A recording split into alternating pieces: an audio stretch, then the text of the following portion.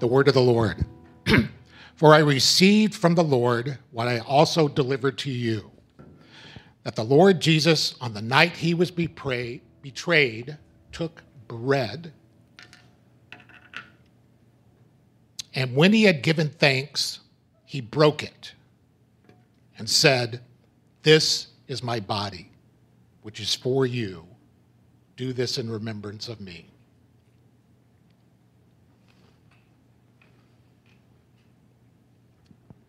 In the same way, he also took the cup after supper, saying, "This cup is the new covenant in my blood. Do this as often as you drink it in remembrance of me. For as often as you eat this bread and drink this cup, you proclaim the Lord's death until he comes." So let's proclaim together.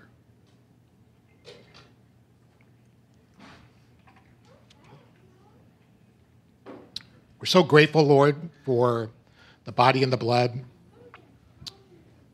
It's ever new, every day.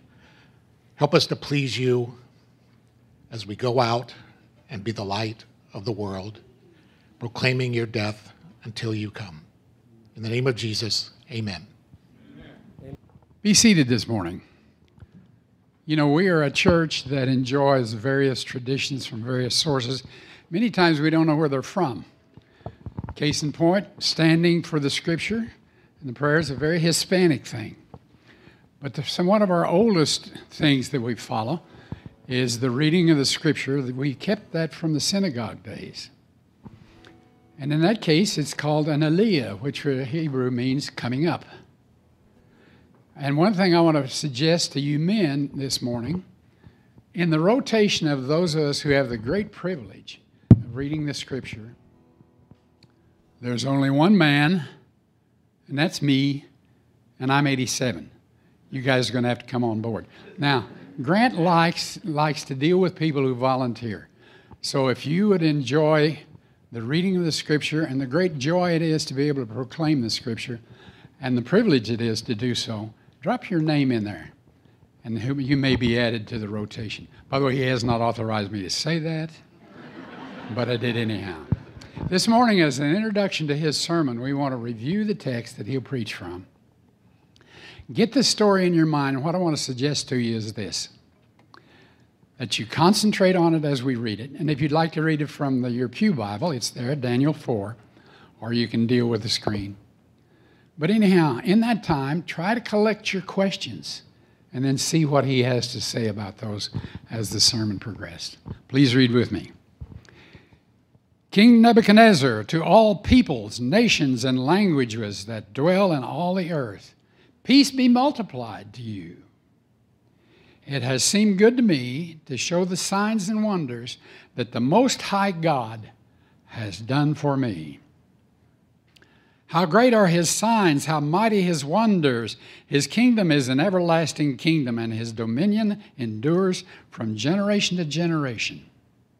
I, Nebuchadnezzar, was at ease in my house and prospering in my palace. And I saw a dream that made me afraid. As I lay in bed, the fancies and the visions of my head alarmed me. And so I made a decree that all the wise men of Babylon should be brought before me, that they might make known to me the interpretation of the dream. Then the magicians, the enchanters, the Chaldeans, and the astrologers came in, and I told them the dream, but they could not make known to me its interpretation. At last, Daniel came in before me, he who was named Belshazzar, after the name of my God, and in whom is the spirit of the holy gods. And I told him the dream, saying, O Belshazzar, chief of the magicians, because I know that the spirit of the holy gods is in you, and that no mystery is too difficult for you, tell me the visions of my dream that I saw and their interpretation. The visions of my head as I lay in bed were these. I saw, and behold, a tree in the midst of the earth, and its height was great. And the tree grew and became strong, and its top reached to heaven, and it was visible to the end of the whole earth.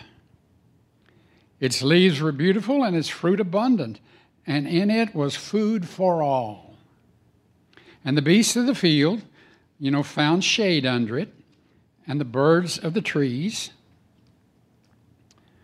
heights lived in the branches, and all flesh was fed from him.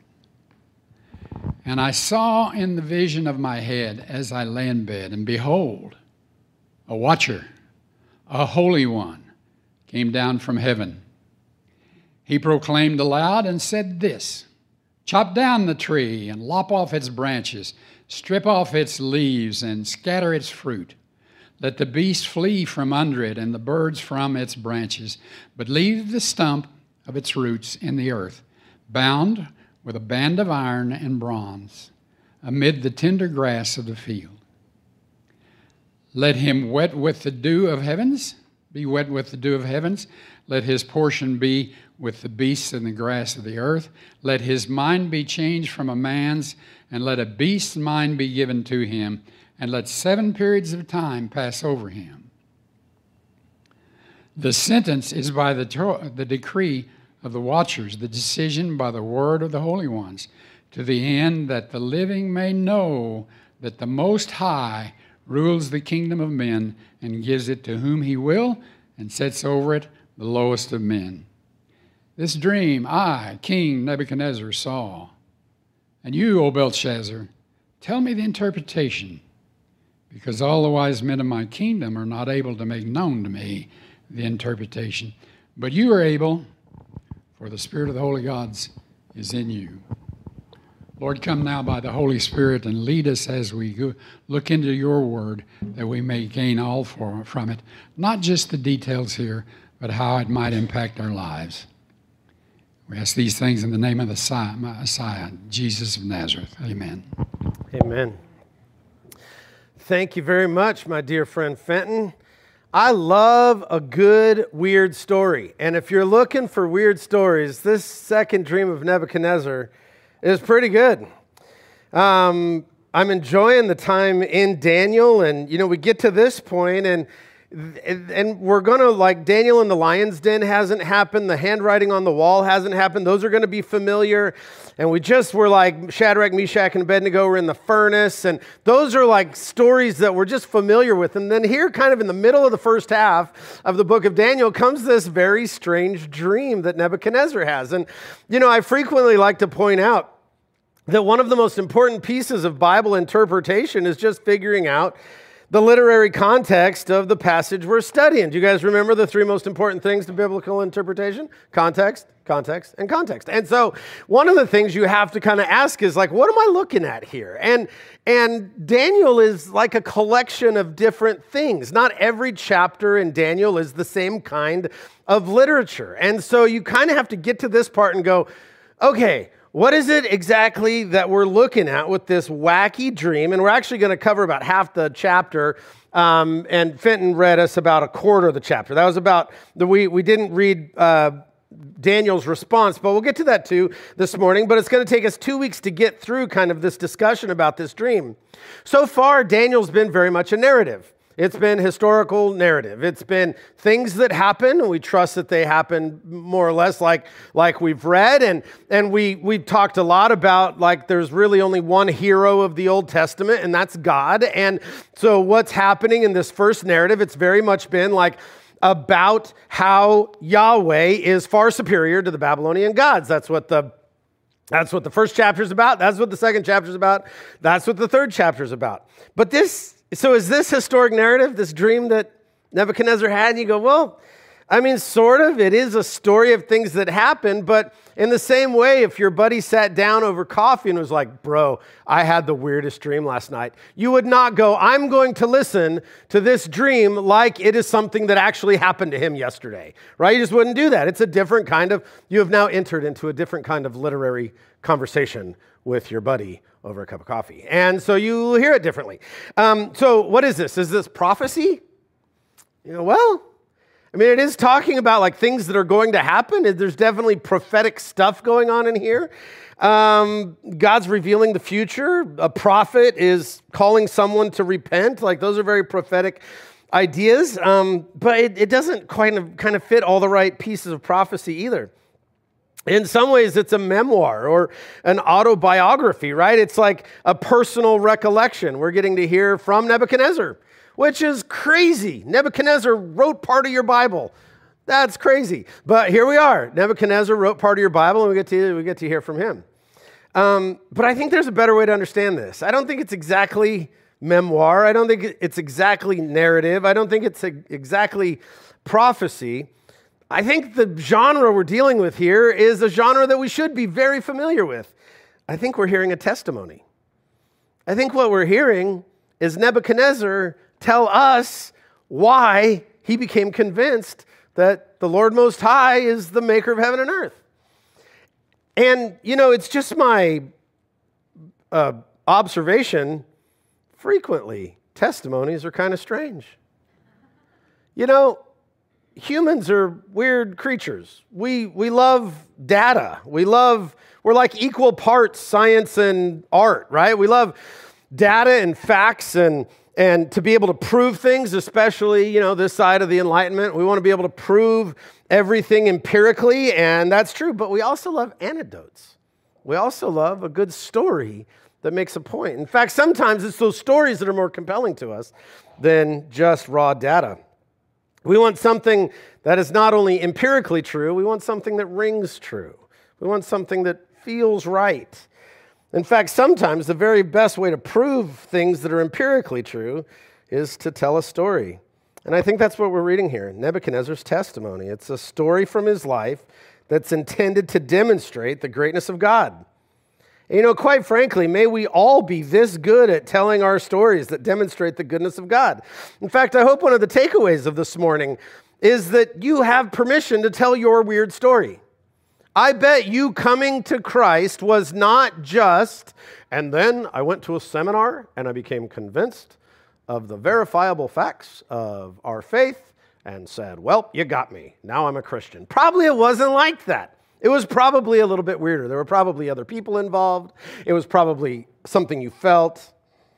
1 Peter 3:15 is where kind of we get the propensity to lean into apologetics. It says, but in your hearts, honor Christ the Lord as holy, always being prepared to make a defense to anyone who asks you for a reason for the hope that is in you, yet do it with gentleness and out of respect. So there you go. We're supposed to be able to give a reason. But what are we supposed to give? What did Peter tell us we're supposed to be able to give a reason for?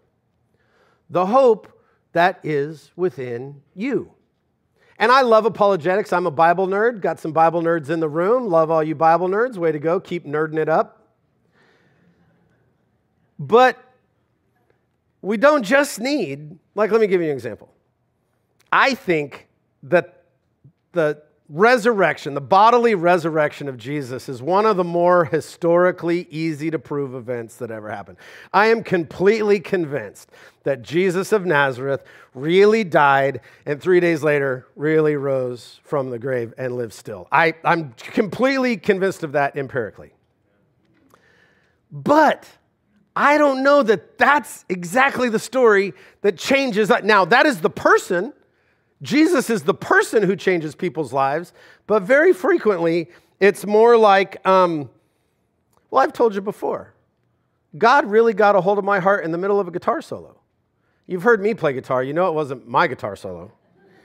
No, my friend Eric was in a band called Sarah Laughing. I've told you this story before. And I had been praying for direction. I was lost. I was like 19. I didn't know what I was doing. And I was sitting there. I think it was at Big Vineyard in Fullerton, I actually think. I think that's the label they were on. And so they were playing at the church there. And we were all there. And I remember just God getting a hold of my heart, like breaking my heart. Now, that is a stupid story.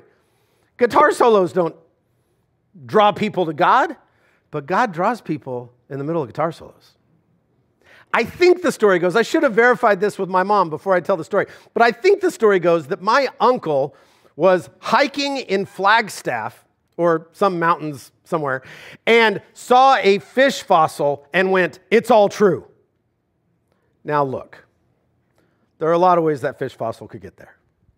And that is a weird story. And really, I'll tell you, that guy gave his life to Christ because my mom was fasting and praying for him for years. That's That's what actually happened. But his testimony is, I was hiking in the woods and saw a weird rock, and all of a sudden God said, Rod, I'm your savior. And I said, okay. Now, that is a weird story. But in some ways, that story will impact people every bit as much as, let me sit down and tell you the 3 most verifiable facts of the foundations of our faith. Are you with me? I discipled a guy one time, and I said, how did you come to Christ? And he said, butterflies. And I was like, keep going. I'm fascinated. And he said, we only need bees to pollinate flowers, but God made butterflies just because they're beautiful. And I went, I mean, that's not how Bible college went, but fine. Now, do I think that we're supposed to look at every butterfly and see the empty tomb? No, but God used butterflies to change that guy's life. So one of the things I hope we get from Nebuchadnezzar's testimony is the freedom to tell your story, as weird as it might be. We used to, I'm not going to pull anybody out of the audience right now, but for a while we did this awesome thing that I wish we were still doing. It's great. We were doing a little podcast or something where I was just getting your stories. You guys were coming in and I was just recording like, hey, tell me your story. You guys got some weird stories that have ended up with, man, I want to tell people how good God is. And so I think we need to approach this. And I think, I go nuts with apologetics. Go read it all. Go figure out the arguments for the existence of God and the empty tomb and all that. It's great because we don't want something that is not provable either. Like humans have that side of us too. We need to be able to trust what we believe.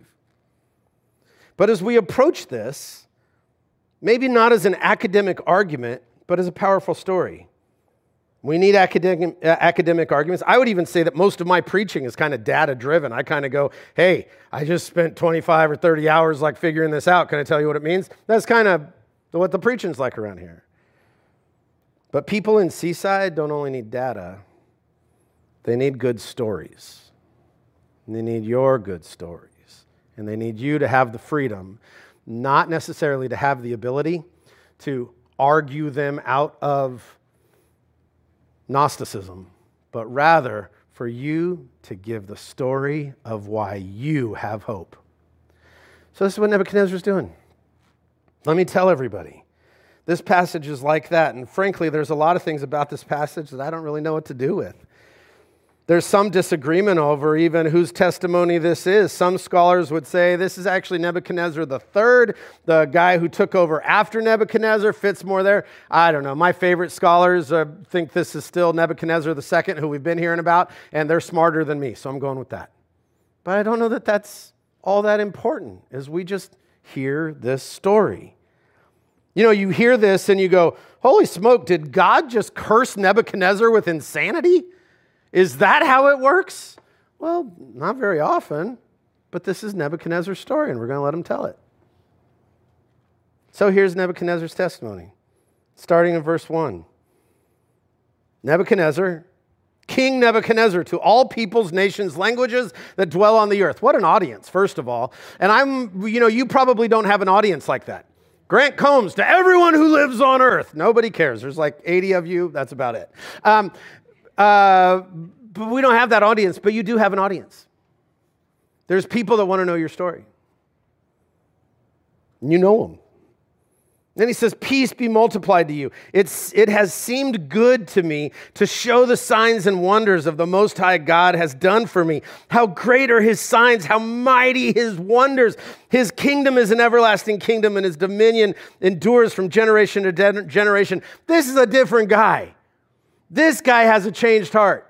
Remember, after Shadrach, Meshach, and Abednego came out of the fiery furnace, he said, their God must be the right God, and if anybody says different, I'll kill him.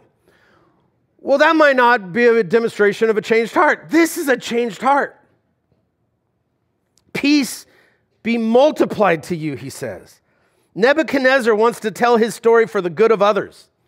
Nebuchadnezzar no longer just wants to win and be the top dog. We do not get good at telling our story so we win. Rather, he just said, peace be multiplied to you. Man, I so desperately want for you to receive the same joy that I've received. I want you to know God like I know God. For us, we would say, I want you to know Jesus like I know Jesus. Why? So we have more people on our team? Is this a giant game of Red Rover, send that guy right? No, rather, I've found peace. I've found joy. And I so desperately want everybody to have that same peace and joy. Peace be multiplied to you. This is so different than last week's passage. His heart is changed. His heart is now for other people. No longer is the Nebuchadnezzar who's just building golden statues to go, see that golden statue? That's me. Bow to it. Rather, he's saying, can I just gush about how good God is? And in the middle of all of these Old Testament stories, when we're trying to figure out every symbol and every bit of detail, sometimes we miss that we need to just gush over how good God is. He says, it seemed good to me to tell the story of what God has done. This is not out of compulsion, but out of love. Guys, we don't learn to tell our story out of guilt. It's not to win badges or notches in the belt. Rather, we're not trying to win people to our side. Instead, it just seems good to him. Does it seem good to you to tell the story of how great Jesus is? Is it just what you like to do? It reminds me of the blind man in John 9. Look how personal this is. Nebuchadnezzar no longer is saying, Shadrach, Meshach, and Abednego, God won this war, so everybody worship them. No, rather he is saying, can I tell you how wonderful he has been to me? We spend a lot of time with data in here. That's kind of my preaching style. It's kind of educational. I want you guys to learn something, I guess. I don't know. I've learned something during the week, and I'm excited to share it.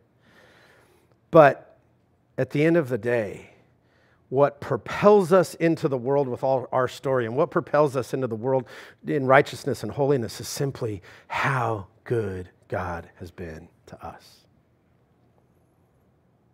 Do you remember the blind man in John 9? Jesus has healed him. He's no longer blind.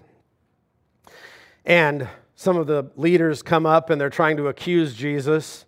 And they go, hey, the guy that healed you, he's a sinner, right?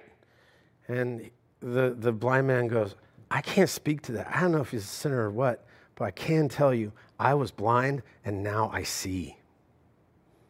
That's a weird story. And I bet you have a weird story too. I was blind, but now I see. Things used to mean something to me. They don't mean that anymore. It was in the middle of a guitar solo in the song Mud. God got a hold of my heart. When has God gotten a hold of your heart? Are you excited to tell that story too? So, one other thing that I'm impressed with just in this first section, I'm impressed that Nebuchadnezzar has learned his heir. Isn't it great that his testimony is God's kingdom is eternal and his dominion lasts from generation to generation? That is awesome. That is exactly what God was trying to teach him in the first 3 chapters. The whole point of the statue with different metals and the whole point of the fiery furnace was, Nebuchadnezzar, you are awesome, but you're temporary. All dominion comes from God. He is the eternal one. You're going to last a little while, and then somebody will come after you. And Nebuchadnezzar has learned. He says, I want to tell you, his dominion is forever. And I imagine that our testimonies are something like that too. I would encourage you to think through this question. What is it that God has taught you? Nebuchadnezzar went from, I'm the golden head, I'm going to make a golden statue, everybody's going to bow to me, I'm the great eternal king, to God is the only eternal one. His pride is gone, and now he understands who God is. How would you articulate what God has changed in your life? It was pride in you and me too. What story can you tell of God changing your life, your heart, your mind?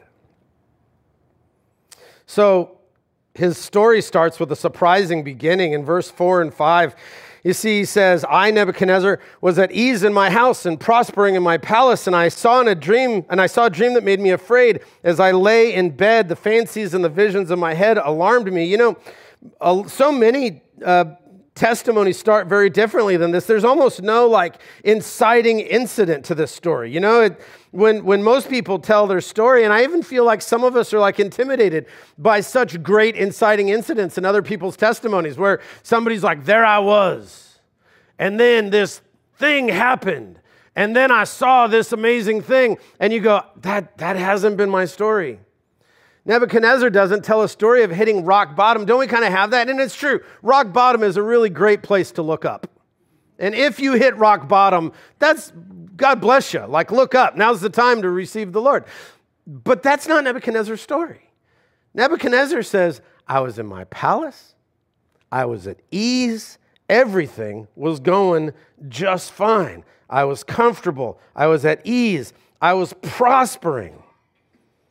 It doesn't always take hitting rock bottom. God is able to reach us in our comfort too. Hallelujah. He said, I had a dream that made me afraid. Fancies of the visions of my head alarmed me. You know what I love about this is that God speaks Babylonian. Dreams were important.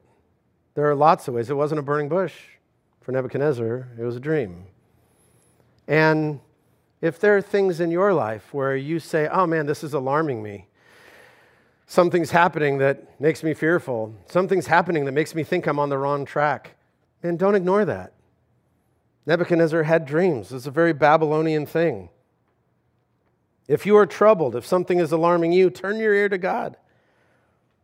God can use fish fossils in the mountains or guitar solos and conversations with friends and, I don't know, memes and whatever streaming, I guess.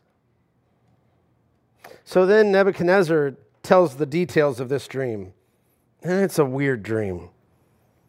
And the details are only so important for us. I mean, these symbols mean important things, but God could use any symbols. But this is the dream that Nebuchadnezzar had. He said, there was a tree in the middle of the earth. Okay, you with me? That's a big tree.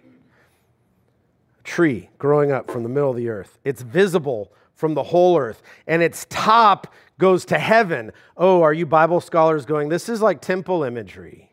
This is like garden, mountain, heaven and earth connecting. Like this is kind of that temple imagery that's been working its way through the whole Old Testament.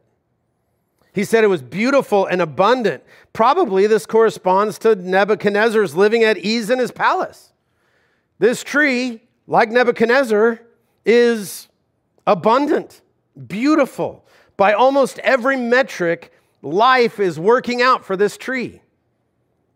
By almost any metric, life is working out for Nebuchadnezzar. The beasts of the field and the birds of the air are fed, and they find shelter. From Nebuchadnezzar's perspective, he goes, look, my life wasn't just working for me, it was working for everybody. The economy was booming. Jobs were up. Like I looked out and I said, hey, I am the best. In this tree that is me, everybody is fed. Everybody has comfort. It's not just working out for me. It's working out for everyone. But then there was this divine being there, something that he calls a watcher above the tree. And that's a big deal.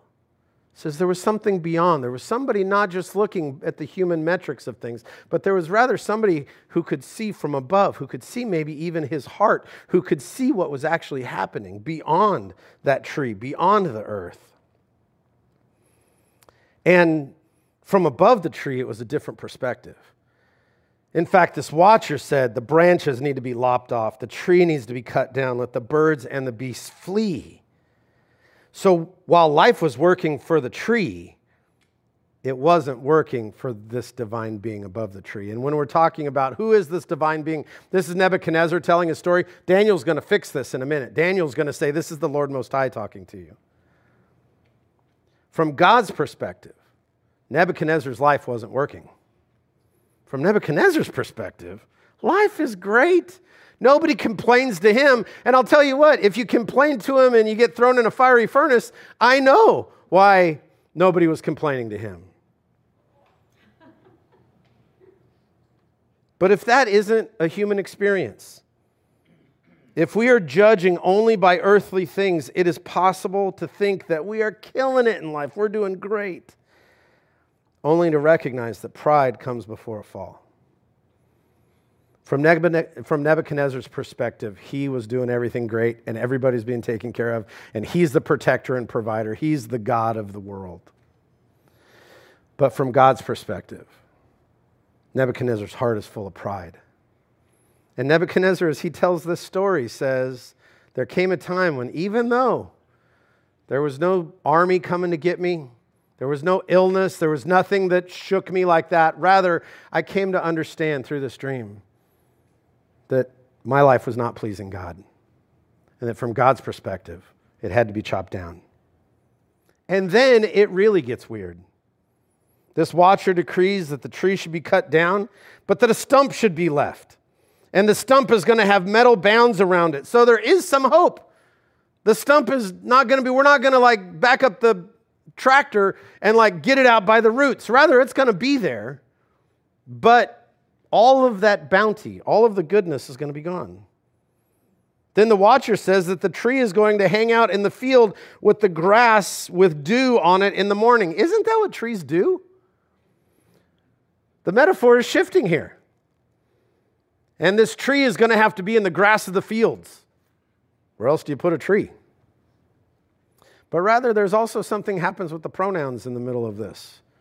That the tree goes from it to him. And Nebuchadnezzar tells the story that as this dream keeps going, he starts to realize, I know this is about me. The tree is referred to as he. And the tree is going to go from having the mind of a man to the mind of a beast, which I don't know about you, but seems very unusual for a tree. But Nebuchadnezzar is learning something that at this point he doesn't fully understand, so he goes to Daniel. But you see why Nebuchadnezzar got freaked out. This is his testimony. Let it be Nebuchadnezzar talking to you, going, look, I had it all. From my perspective, I was the most successful king in the world. I had anything I wanted. In fact, from my perspective, I thought things were going great for everybody else too. I didn't think I was selfish. I thought that I was providing for people. I thought everybody was comfortable. I thought there was room for everyone under the tree and in the tree, and I thought everybody was resting fine. And I was just sitting around strutting on palace roofs thinking about how great I was. But then God broke my heart and I realized that I was selfish. I realized that I was full of pride. And this is the story. And man, I wonder if we could let Nebuchadnezzar's testimony cut us too, where we would stop looking at our lives just based on exterior metrics. That we might decide how life is going for us, not just on what we drive and the finery of our clothes, but rather that we would say, man, what's this look like to God? What does my life look like from God's perspective? I'm not just concerned about how much money's in the bank. I'm not just concerned about I got a raise and compliments and people like me and check out my new shirt. Rather, I'm going to constantly have this perspective that Nebuchadnezzar had to grow. What's my life look like from God's perspective? Am I full of pride or is there humility? I think it might do us some good to look at Daniel's role in all of this, and we'll have to skip around just a little bit, but there's a few things that strike me about Daniel. First of all, Daniel has been faithful before. Nebuchadnezzar knows he can go to Daniel because Daniel has functioned like this in Nebuchadnezzar's life before. This is his post in the kingdom is exactly this. Daniel, I know that you are connected to the holy ones, he says. And then again, he doesn't have it right. Who Daniel's connected to is Yahweh. He doesn't see clearly, but even though he's just almost right, Daniel will correct him in a minute, but we'll never know what our faithfulness today will mean to people tomorrow. Daniel, I wonder if even he's kind of frustrated as Nebuchadnezzar goes, I had a dream that freaked me out. Can you tell me what it means? And Daniel's like, bro, we did this before. You had a dream, golden head, feet of clay, the whole thing. And instead of humbling yourself, you built a full golden statue and told us all to bow to it. But he doesn't. Rather, Daniel, not only has he been faithful before, we might say he has earned trust in Nebuchadnezzar. And he's patient with Nebuchadnezzar. And it is that faithfulness and truth-telling and patience that allows him to minister to Nebuchadnezzar here again. Not only has he been faithful before, but he cares. And I wonder, just as we would model ourselves, we're still thinking about our testimony, but let's think about this. What place we might have in the testimony of other people. Daniel has an important place in the testimony of Nebuchadnezzar because he genuinely cares. He doesn't revel in the coming trouble for Nebuchadnezzar. Rather, in verses 18 and 19, he's going to say, look, this dream I had, I, King Nebuchadnezzar, saw, and you, O Belshazzar, tell me the interpretation, because all the wise men of my kingdom are not able to make known to me the interpretation, but you are able, for the spirit of the holy gods is in you. And then Daniel says, Daniel, whose name is Belshazzar, was dismayed for a while, and his thoughts alarmed him. And the king answered and said, Belshazzar, let not the dream or the interpretation alarm you. But Belshazzar answered him and said, my lord, may the dream be for those who hate you, and its interpretation for your enemies. I just wonder if we have that attitude with people in our lives or just the culture in general. Do we revel when people get their comeuppance? Or do we love people so much that we would go, man, I'm sorry, but this might hurt? What God's telling you right now is not something that you're going to enjoy. In fact, your enemies would revel in this, but Daniel's not his enemy. Daniel is grieving with the king. And I just wonder if we love people like that. Nebuchadnezzar is easy to not like.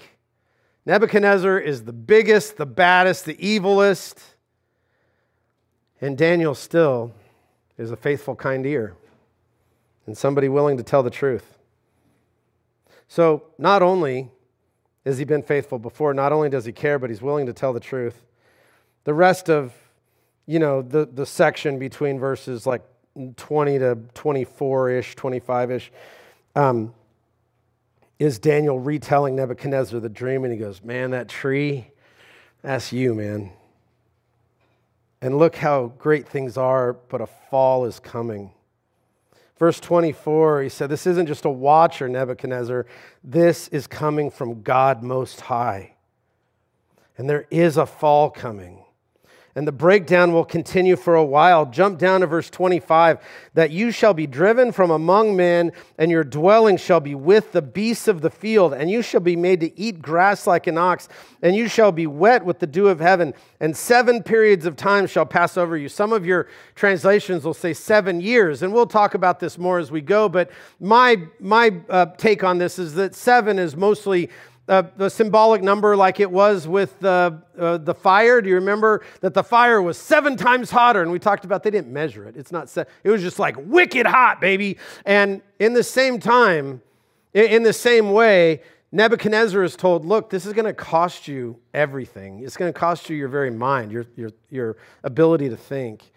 And there's going to be a period of 7 times. It's going to take a while. It's a fullness of time. And I think what's going on is Daniel saying, look, you are going to suffer until you figure out what you need to figure out. Keep reading from verse 25.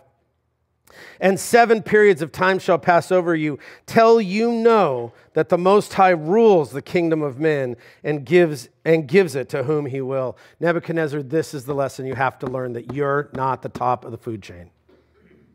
And God is going to cause a fall in your life. And it's going to last as long as it needs to last until you figure out who really is God.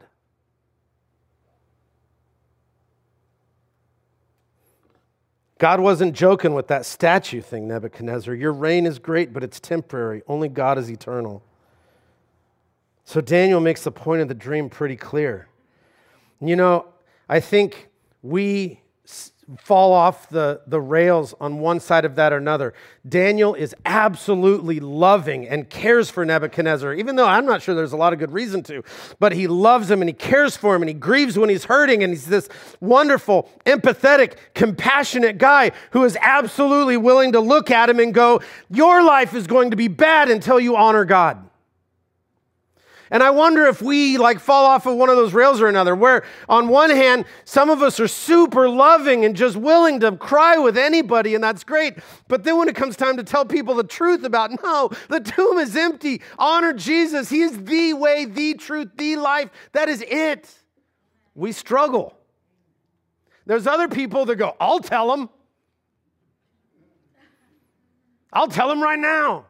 In fact, sit them down. I'll make them feel terrible at the end of this testimony. Because you have the words, you've got the Jesus the only way, turn or burn, baby. But you forgot to love people. And a big part of Nebuchadnezzar's testimony is that God had put Daniel in his life, who both loved him, cared about him, and would tell him the truth. And we could model ourselves after that.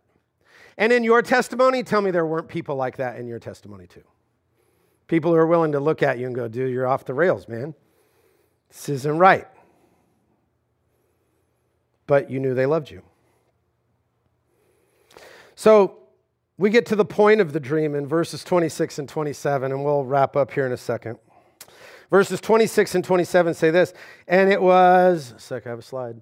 And as it was commanded to leave the stump of the roots of the tree, your kingdom shall be confirmed for you. There's hope here. Your kingdom shall be confirmed for you from the time that you know that heaven rules. Therefore, O king, let my counsel be acceptable to you. Break off your sins by practicing righteousness, and your iniquities by showing mercy to the oppressed, that there may perhaps be a lengthening of prosperity. Can you remember back to the intro about literature and to go, okay, what are we hearing here? We're hearing Daniel talk, but we're hearing Nebuchadnezzar's recollection of Daniel talking. So as Nebuchadnezzar is saying, how I went from comfortable, selfish, and terrible to knowing that God is the living God and that I'm temporary and that his dominion is forever. How I got there was this conversation with Daniel, and here's what Daniel told me. Verse 26, Daniel told him about hope.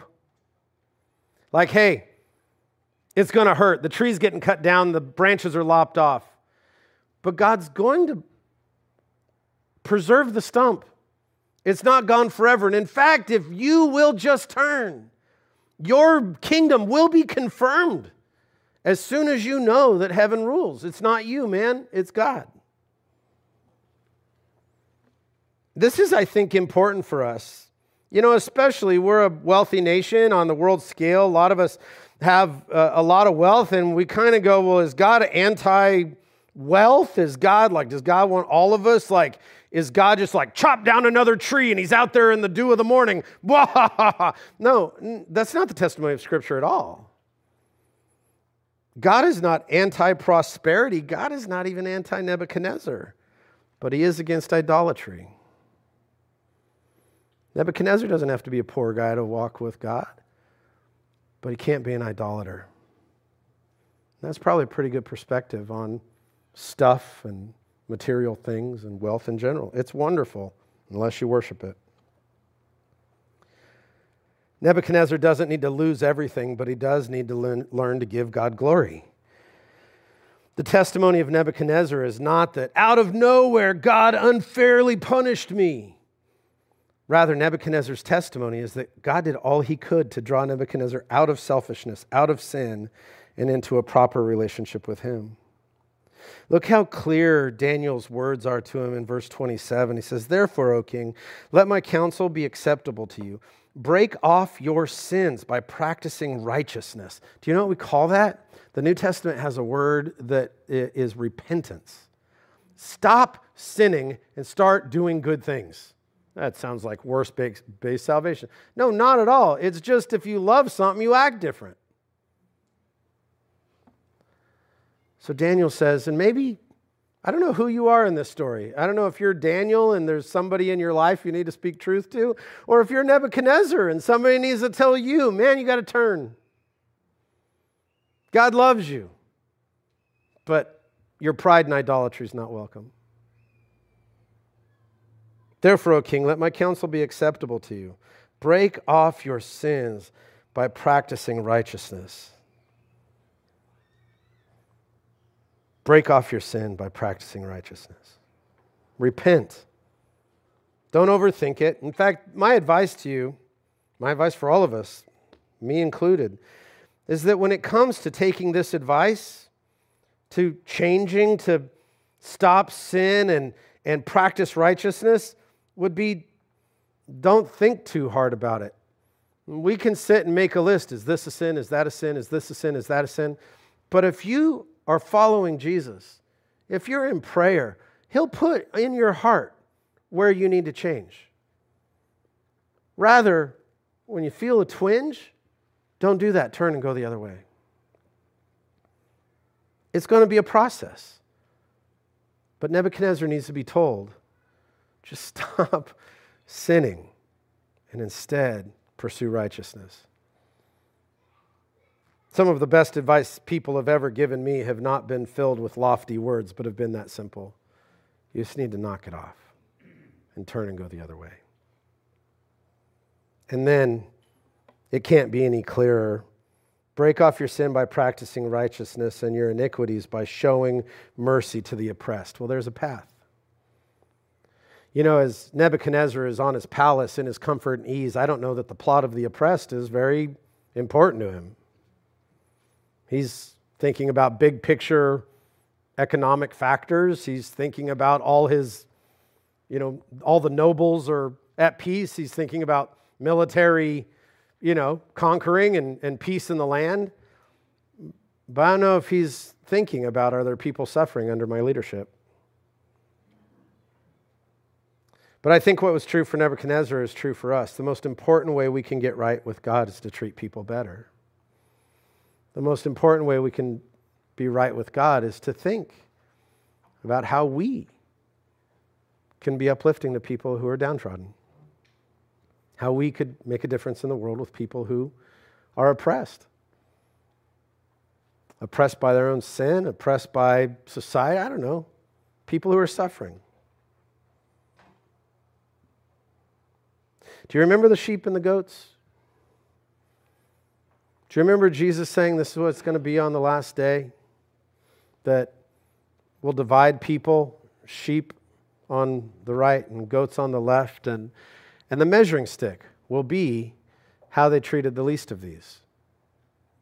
How you did to the least of these. This will be, what if that's our tree dream? What if that's our wake-up call? Like, what if Jesus was serious about that? What if that's not just metaphor, but what if it is, hey guys, stop sinning and instead take care of the poor. Hey guys, stop thinking about yourself and instead find the oppressed and help. What if he meant that? Nebuchadnezzar, the way you're treating people has got to stop. You might be at ease in your palace, but people are hurting and you're not doing anything. So remember, this is a testimony. These words are the wounds of a friend. Daniel is telling him this, and it's going to eventually cut him. But let me dip into next week's sermon for just one line, or two lines actually. Verse 28 and 29 says, "And all this came upon Nebuchadnezzar. At the end of 12 months, he was walking on the roof of his royal palace of Babylon." God didn't do anything for a year. Daniel and Nebuchadnezzar had this talk. You know what it's like when there's some really convicting thing or something happens and you're like, oh my gosh, I just saw this news article. Can you believe this stuff is happening? Or you went and, I don't know what you did. You heard a speaker and you're like, oh my gosh, we should do something. I should change. I've been wrong. I should learn to, participate in spiritual disciplines, whatever it might be. You go, oh, yes, I need to be different. But then a little time goes by, and you're ruminating on it, and life gets busy, and you have a good meal, and you talk with people, and all of a sudden that initial sting isn't there anymore. Nebuchadnezzar could have avoided next week's sermon.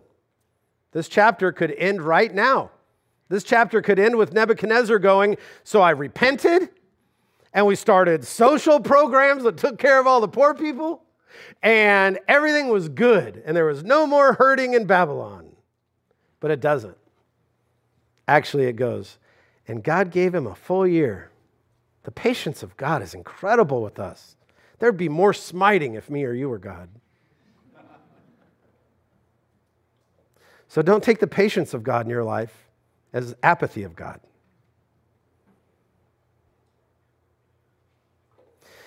Nebuchadnezzar is going to go back and he's going to think about it. And he's not going to do anything for a year. And he's going to pay for it. And I wonder if your testimony doesn't include some of that too. I knew better, I knew better, I knew better. But it wasn't until I hit rock bottom that God really got my attention. I hope you're filled by the story of Nebuchadnezzar's testimony. And I hope that we see ourselves. My tree is not planted in the middle of the earth and growing to where everybody on earth can see it. I have a very small tree, and maybe you do too, but it's mine. And my pride can be every bit as much a problem for me as Nebuchadnezzar's was for him. And I wonder if you and I might grow in the constant humility that we wish Nebuchadnezzar would have had. And then we also grow in the ability to tell our story of, I was proud, but God got my attention. Let me pray for you. Heavenly Father, thank you for the story of Nebuchadnezzar. Thank you for the story that we are in. Lord, I think many of us in the room could tell stories that are, have some weird parts and some parts that are not normative, that are not what everybody could expect all the time, but ways that you got our attention. And God, thank you for getting Nebuchadnezzar's attention. Thank you for the story being preserved. And I pray, Lord, that we would all have a sensitive, tender heart, that we might say, Lord, we desire to have this kind of heart that says, it just seems good to me that I would declare to people what the wonderful things that God has done to me.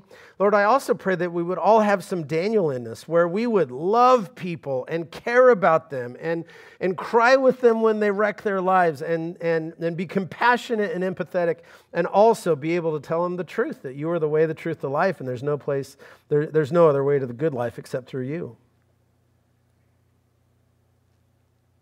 God, as we read these Old Testament stories, would you strengthen us? Would you draw us to you? I love you, God. In Jesus' name, amen. Hey, why don't you stand and we'll sing the doxology together. But I'll tell you, if God is doing something in your heart, if there's a place where you go, if I'm honest, there's places where I need to repent. I need to turn away from sin and pursue righteousness. This song is only 4 lines long. That's all the time you have before it's all conversations and, restaurants. So right now, if God is tugging on you, now's the time to commit to Him. Now's the time to turn. Now's the time to say yes to Jesus. All right.